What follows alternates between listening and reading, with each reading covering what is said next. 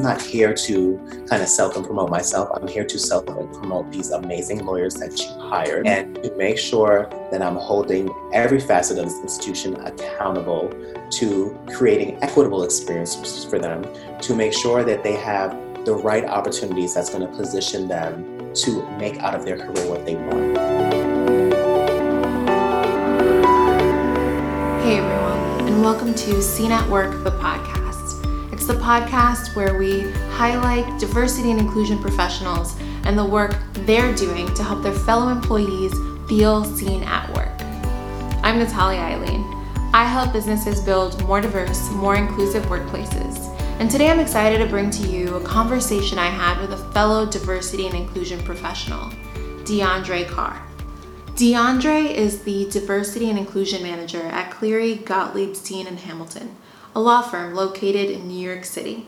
Prior to working at the firm, DeAndre received his MBA from the Yale School of Management, where he also worked as the program coordinator for the Afro-American Cultural Center at Yale University. You can read his full bio on our website at seenatwork.com/podcast. During our time together, DeAndre shared specific insights into his role as the Diversity and Inclusion Manager at a major law firm. He shared some of the triumphs, some of the challenges, and some of the very intricate details associated with working in this space within law. I hope you find this podcast episode as interesting and as insightful as I did. Without further ado, here's my conversation with DeAndre Carr. All right, we have DeAndre Carr here on the podcast. We're so excited to hear from him. How are you, DeAndre? I'm doing well. How are you? I'm doing well. I have just been really looking forward to this conversation because I know you've been doing some great work.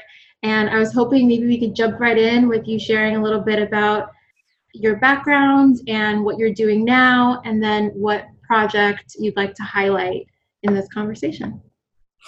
So my background is in economics and public policy. I actually did my undergrad at Wharton. Thereafter, I did a public policy degree at Cornell. I worked in anti-money laundering and terrorist financing prevention at American Express. And then I went to business school at Yale. And now I am doing equity, diversity, and inclusion work at a very large law firm in New York City. It goes by the name of Cleary, Gottlieb, Steen & Hamilton. We are a traditional Wall Street firm that has a variety of different practices, including mergers and acquisition, securities, capital markets, litigation, both securities and civil, and just anything that you would expect a Wall Street law firm to be doing. Nice. Do you want to talk about a specific project maybe that you've started? We know that you probably have a lot of things going on, but if there's anything that's worth sharing right away. Sure. So I think for me, how I think about diversity and inclusion, especially in the context of a law firm, which is a bit different compared to, I think, how other multi-matrix organizations may implement and manage diversity and inclusion. I think with us, the teams are a bit leaner, and our goal is to help really integrate an inclusive mindset and inclusive approach in terms of how we serve all our stakeholders. So for me, that's our prospective lawyers, which are law students. I think secondly, our current, associates, which is going to be the pipeline of future talent, the partnership, which is also very important, our clients, and of course, other communities / pro bono partners that we work with. I think it's very important when you're thinking about, any strategy is that you think about who are the consumers of these different facets of the organization and how can we make sure that how we're serving that audience, it's in the most inclusive, it's the most respectful way, and it's in a way where people's difference does not feel hindered in how we're serving that constituent. I think when you think about law firm, obviously there's a lot of focus on goals and targets and really increasing the representation of lawyers and increasing the representations of lawyers within partnerships. I think when you look at partnerships, I think in terms of maybe the African Americans represented in partnership, maybe it's 1% out of all partners. So the legal industry has a lot to do. I think women have experienced some more progress than I think attorneys of color. I think if you look on average for big law firms right now, I think you'll see that 21 to 22% of, I think, full equity partners of law firms are women. I think in terms of minorities, you'll start to see anywhere between, I think, 12 and 14%. So there's a lot of work that needs to be done. And just to contextualize those numbers a bit further, I think when you look at incoming classes, people of color, they tend to, incoming classes into law firms, I mean, people of color tend to be about, I would say 34 to 35% on average of what comprises the first year associate class, and women comprise 50 to 51% of first year associate class. So you can see that as they progress in seniority, there's a variety of different variables that help draw those numbers down. And I see my role as not so much increasing or managing the numbers per se, but my focus is on managing experiences and ensuring that someone's difference does not hinder their ability to maximize their opportunities at the firm. I think that's always been, I think, the hallmark of the diversity and inclusion approach that I employ as a practitioner. So just to give you a backdrop, so I think in terms of what's really been effective is really driving accountability at the senior levels. I don't think there's any element that is more critical to advancing diversity and inclusion than doing that. And it's really making sure that you have mechanisms in place where, I don't want to say that there's some punitive measure when people are not accountable, but the statistics and how those statistics compare across practice groups and what practice groups' success with respect to diversity and inclusion look like, I think are being compared and being discussed and talked about. So you can make sure you have the right senior level ambassadors and making sure that whatever the approach is, that the right interventions are happening and that they're happening at the right stages. I think that's just an important approach. Sorry, I don't want to go too much into details because they're very specific to law, and I don't want to get in trouble. But I think that's, to me, that's one hallmark approach that you need to have. I think after the accountability, I think measurement is also extremely important. I think you just need to know what you're measuring in terms of the metrics. I think for law firm, I think what's really important is the hours, right? So I think the way law firms think about hours, and that's how the associates report their time. You literally have to, when you're a lawyer, you literally have to document every time, everything that you do for a client. Doesn't matter whether it's a email that takes 2 minutes or a memo that takes 3 hours, that needs to be documented and recorded because we need to track what you're doing. And it's an important proxy for professional development and opportunities. And I think one of the main benchmarks people use to staff you on additional matters. So hours are very important in the context of an associate's tenure within a law firm. So from a diversity perspective, obviously making sure that when you're looking at hours, you look at hours across demographics, you look at hours across demographics within practice groups, and you look at hours across demographics within practice groups, also within seniority levels. It's all, I think, very important. I think oftentimes that is where you can start to uncover, I think, a lot of the issues. Unfortunately, a lot of times, more times than not, it's not just a Clery problem, but I think a problem across many law firms. You'll see that people of color are billing less hours than their majority counterparts. And there's a couple of reasons why that. I think, potential bias in the staffing system. What are you thinking about? What factors are you thinking about to identify the solution to, remedy that? I think a lot of times some strategies people have used to remedy that is to create, I think, a blind staffing system where instead of, I'm a senior lawyer, you're the staffer, I say I want associate X, Y, and Z. As a senior lawyer, you don't have that, kind of removing that power, and the staffer just takes you just gives you the most available person or the person next in line to receive the opportunity. So sometimes people have that. I've seen a lot of law firms have started to employ that type of approach to help manage the type of subjectivity that could be affecting how people staff matters. I think that can be important.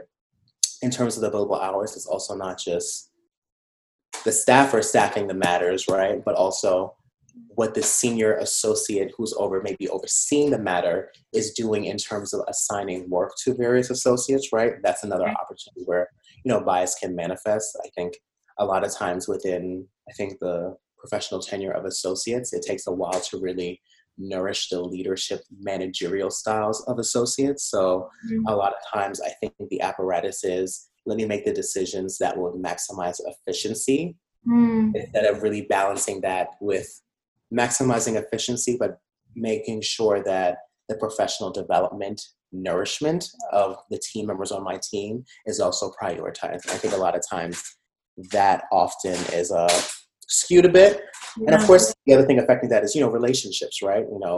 Professional services, as I'm sure that are very relationship-driven business models. And to the extent that you are diverse, that creates an additional barrier that prevents you from creating a meaningful connection, right? So I think also under that model, just making sure you have the right mentorship, I think the right forums for people to raise their concerns, I think is also extremely important as well. So I've said a lot. I want to make sure I give you an opportunity to intervene or to maybe add some more structure back to the conversation. Yeah, no problem. On a page. No, I think what was interesting is that there are several, issues that you're looking to address. But it sounds like generally when you look at the incoming class of associates, you're seeing that they're coming in already with significant underrepresentation in terms of racial minorities are underrepresented, right? And so you see that happening, but then you also see that even that 35% coming in is dwindling as you look higher and higher, right? And so it sounds like you're using these different areas of intervention, whether it's looking at how billable hours can be increased, looking at how to hold people more accountable, senior leadership more accountable, how to help the associates build their managerial skills, right? You're doing all of these things to help address the fact that you want to at least retain the people who come through the door in the very beginning. Is that fair to say? No, that's very fair to say. I think the other thing, and probably the last third pillar of, if you add, I think accountability, which is really important. Metrics being the second one. I think making sure, and I think this point is really pertinent when you look at actual industry, but how are you tying your D&I agenda to the bottom line, right? Yeah. That's extremely important. So I think the ways in which we think about that is, one, how do we cultivate the right external opportunities to, I think, maximize the profile of associates and put them in forums where they're getting additional business development competencies, business development exposure, client exposure, helping maintain and kind of nourish the relationship with the client, and helping senior lawyers see you in a different light. So it's not just, okay, this is the associate does my matters, but like, oh no, this is an associate that has a very powerful relationship with this, very influential client. That those types of levers are also, I think, very important, but also just leveraging the client relationship in general to maximize the diversity agenda as well. I think a lot of times, more than often, you see now that a lot of clients are, in terms of like the RFPs and like how, firms compete for work amongst each other and filling out the RFPs, is that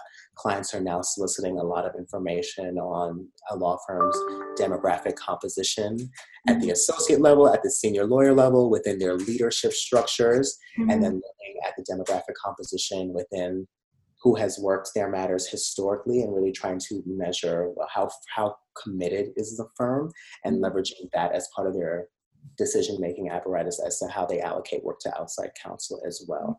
So that's an important internal lever that, I can use to help advance the agenda internally, because, once you can tie it to how it's affecting their pockets, you definitely get more, ambassadors, and you definitely get more support to advance the conversations. So that's really important, but also looking for collaborative opportunities with clients. So whether it's within our affinity groups and the clients' affinity groups, looking for partnership opportunities, looking for ways in which the clients can come in and see what we're doing on the D&I front. I think that's something that we've been personally very effective at Clary Gottlieb. We had these amazing Heritage Month celebrations where we bring in these very prominent and high-profile speakers, and we create a conversation about a D&I topic, particularly how it pertains to maybe whether you're Black, women, Asian, Hispanic, using those Heritage Month as the anchor, and really explore a conversation. A lot of times we talk about, I think, media and the underrepresentation multicultural communities in media and how that informs ideas and perceptions about those communities to the larger global audience, and how that manifests in the interactions in the workplace. That's something else that we've historically done that has gained, I think, a lot of traction. Just to give you more of a sense of the types of speakers that we've had: Jadena, Angela Rye, Yvonne Orji, Aquafina, Ta-Nehisi Coates, Tarana Burke. So really amazing, great high-profile speakers. That has been really amazing, I think. And we invite alumni of the firm. We consider people who've left the firm alumni. Mm-hmm. Alumni of the firm, professional staff, all the lawyers, law students who may be joining us for the summer, various pro bono partners, other relevant high-profile, I think, D&I practitioners or D&I ambassadors within the New York City legal industry. Average attendance is about 400 to 500 people. Just having really courageous conversation. And of course, the clients are there as well, right? Yeah. And it's an opportunity for them to really see that we're practicing what we preach. So I think, from the BD perspective, that's probably the most effective way. There's nothing, I can definitely sell you the story on paper, and I can sell you it in metrics, but for us to invite you into our home and for you to see the commitment manifest in real time is, I think, the most impactful.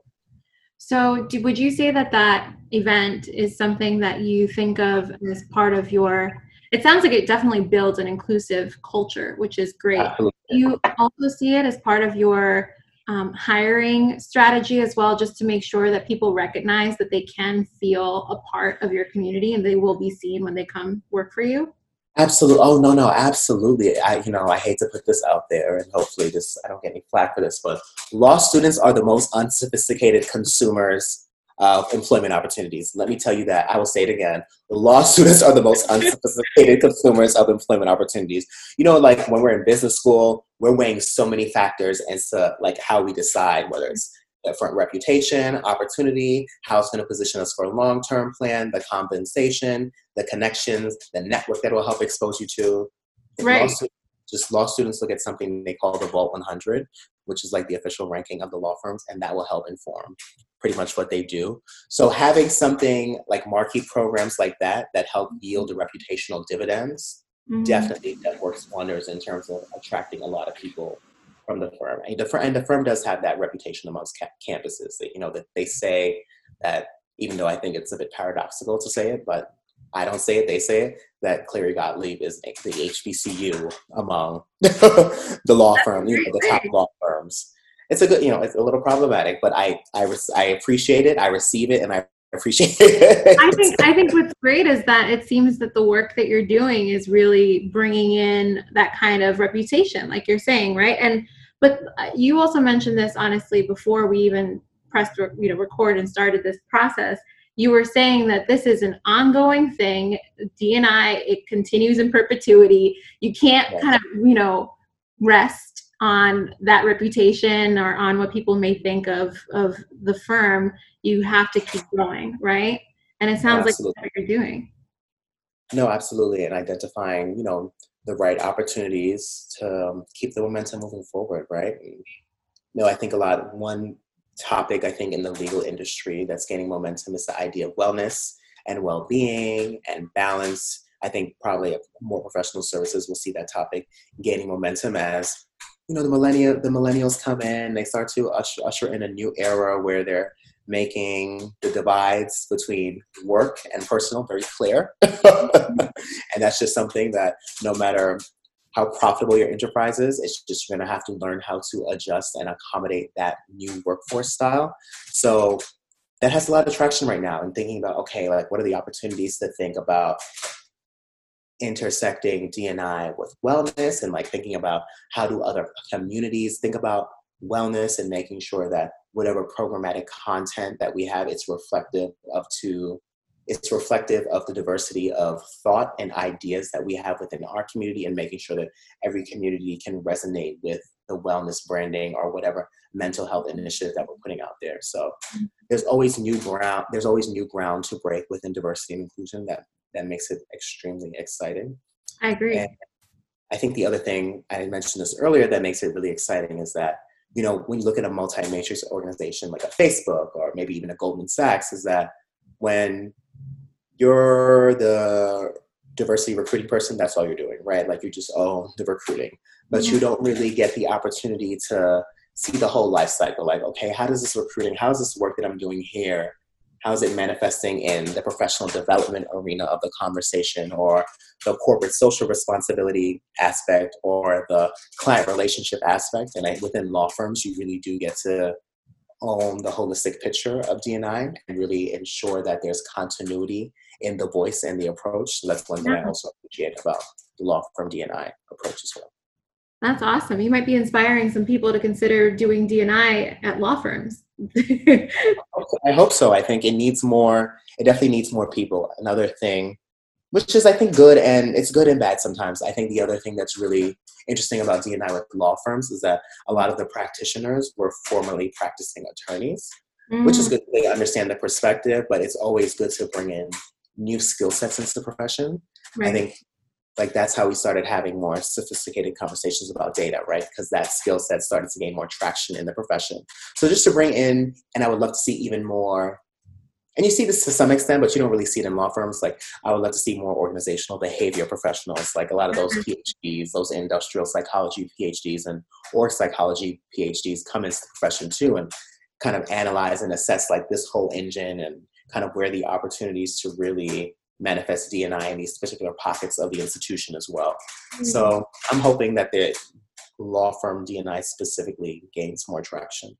That's exciting. I want to transition a little bit into kind of a tricky area. I want to hear about some challenges maybe that either to specific experiences that you've had or generally that you're facing in your role, anything that you're willing to share. I think it's always helpful to go through some of those challenges and to no, absolutely. Right? So if you can.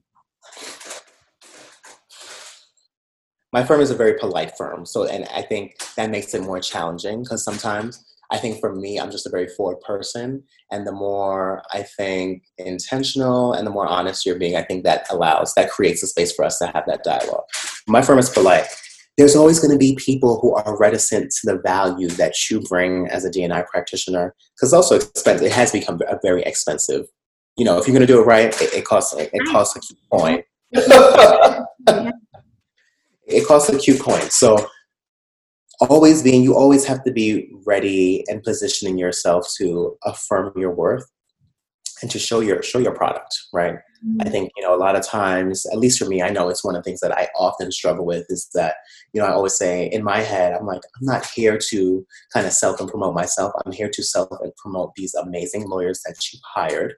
And to make sure that I'm holding every facet of this institution accountable to creating equitable experiences for them, to make sure that they have the right opportunities that's going to position them to make out of their career what they want. Like, that is me. I'm not focused on, how am I being strategic or leveraging this opportunity or this forum to self-promote my greatness or my brand or my success. But it's important to strike that balance because you want to be in a position where you're illustrating quantifiable metrics and that you can affirm and demonstrate your value at all times. Because a lot of times with D&I practitioners, guess what? We're still minorities too. a lot of times.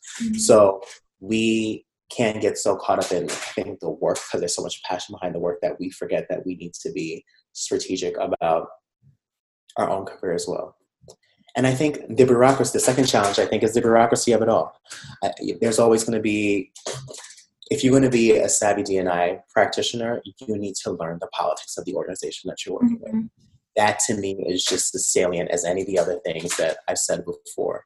You really need to understand who the naysayers are, who are the people who have political capital, what's the people who have political capital, what's their agenda, what's the thing that make them tick, and how you can align yourselves with them. So that is something that you can leverage moving forward. And you just need to be able to knowing the politics it's just how you're going to push out kind of initiatives and ideas. It doesn't happen without it. Right. So I think those are the challenges, right? I think being able to integrate yourself into really challenging politics when you're not a lot of time, well, for me, I'm not a lawyer, I'm not an equity holder, right? I don't necessarily speak the language. I wasn't trained with the same orientation that they're trained with. So my approach to problem solving is different from their approach to problem solving. And Right. how do I get us on the same page, right?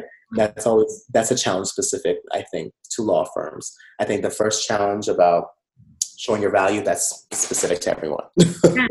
Yep. So never get complacent so I guess the real takeaway is never get complacent that your organization has truly bought into D&I. Mm-hmm. I think that's a great point, and you're right. I think it's definitely something a lot of people will find important to keep top of mind. I think as much as politics and understanding what that's like when you don't share the same background academically or the same professional experiences, I think that's also something that I'm hearing a lot from D&I professionals, where maybe their experiences are very centralized in diversity and inclusion, but they're managing engineers, for example. They're managing attorneys, for example. You know what I mean? Like, there is an element of having to figure out how to speak the language when you have to, or how to manage that. So those are all great kind of pieces of advice. Do you have any thoughts on if someone were to specifically try to increase the that whole pipeline? Maybe pipeline isn't the right word, but what you mentioned before, where you have associates at a certain level, a certain amount of them, and then as things get more progressive, people start trickling out of the process. Do you have any kind of top line suggestions for how people can manage that challenge, or what challenges have you seen in that realm that people can then maybe do something about? Oh, such an excellent question, which is $1 million. I'd be rich if I could just answer that, because the law firms would be paying me lots of money to keep their pipeline consistent throughout. To me, I think the first real issue is law firms specifically, they need to continue to sell the firm, right? Just as many, like, you would be surprised the amount of resources that law firms expend to convince law students that they are the best employer under God's green earth. And I think they just need to, KTSE, like Tiana Taylor said, keep the same energy. They have to keep the same energy, because I think it's so important, I think, for attorneys of color, I think any junior professional of color, to have that constant reaffirming. We need to know, like, okay, is this working or is this not? Like, how am I doing? And a lot of times I think within law firms, like, that's not the best skill set, that we don't always do the best job of communicating kind of where lawyers are within their professional development, or kind of reaffirming their value and helping them be confident and self-assured in how they're traversing at the firm. So I think we need to continue to sell the idea of partnership. I think that's very important. My thing is I keep myself really focused on the experiences. And I think if you focus on the experiences and, making sure people are treated with respect, then you can get people more focused in on, okay, can I see myself in a long-term position here? And what are the things that I need to start thinking critically about if that's something I see for myself? The other thing I think that's a macro level challenge, again, maybe a little bit provocative, more provocative content.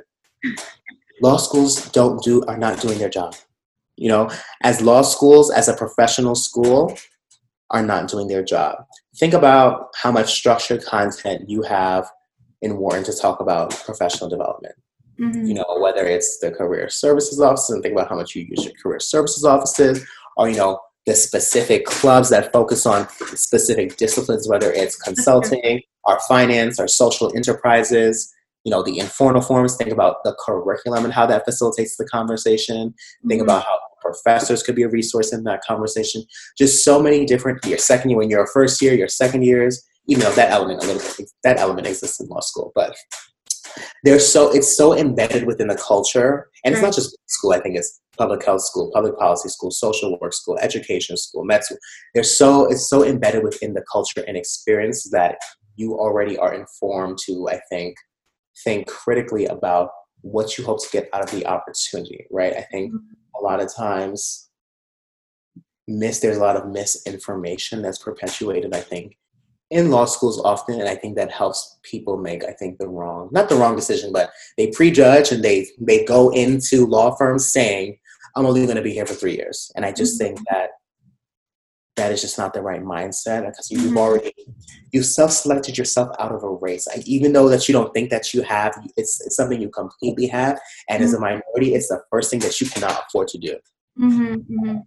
Because they're going to say, oh, well, that person's not engaged. And yes, as a D&I practitioner, I can challenge them on engagement, what that looks like, how that manifests across difference, like what does that word mean? Let me explain to you why that's problematic. And how about you now offer me specific examples of what this person should be doing to illustrate to you that they're committed. But let's not blanket in engagement, because that is not helpful and it's not constructive. Yes, I can get into I can do that. It's my job to challenge that type of rhetoric and challenge that type of discourse. But you're right? The person isn't engaged.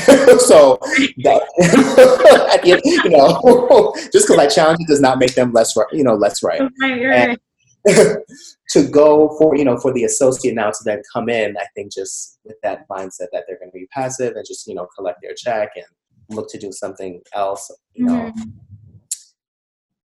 I don't think that's the right mindset. And I think it's something that is challenging the pipeline as you framed before. Not having the right information. And then again, I think, how do we build the right relationships, right? I think mentorship is important, sponsorship is important, but, it's hard to get access to those things within law firms when you haven't proved your worth, right? So imagine by year 3, someone's like, oh, this person is really good. And now you want to give them attention, but they've kind of already decided that I'm done.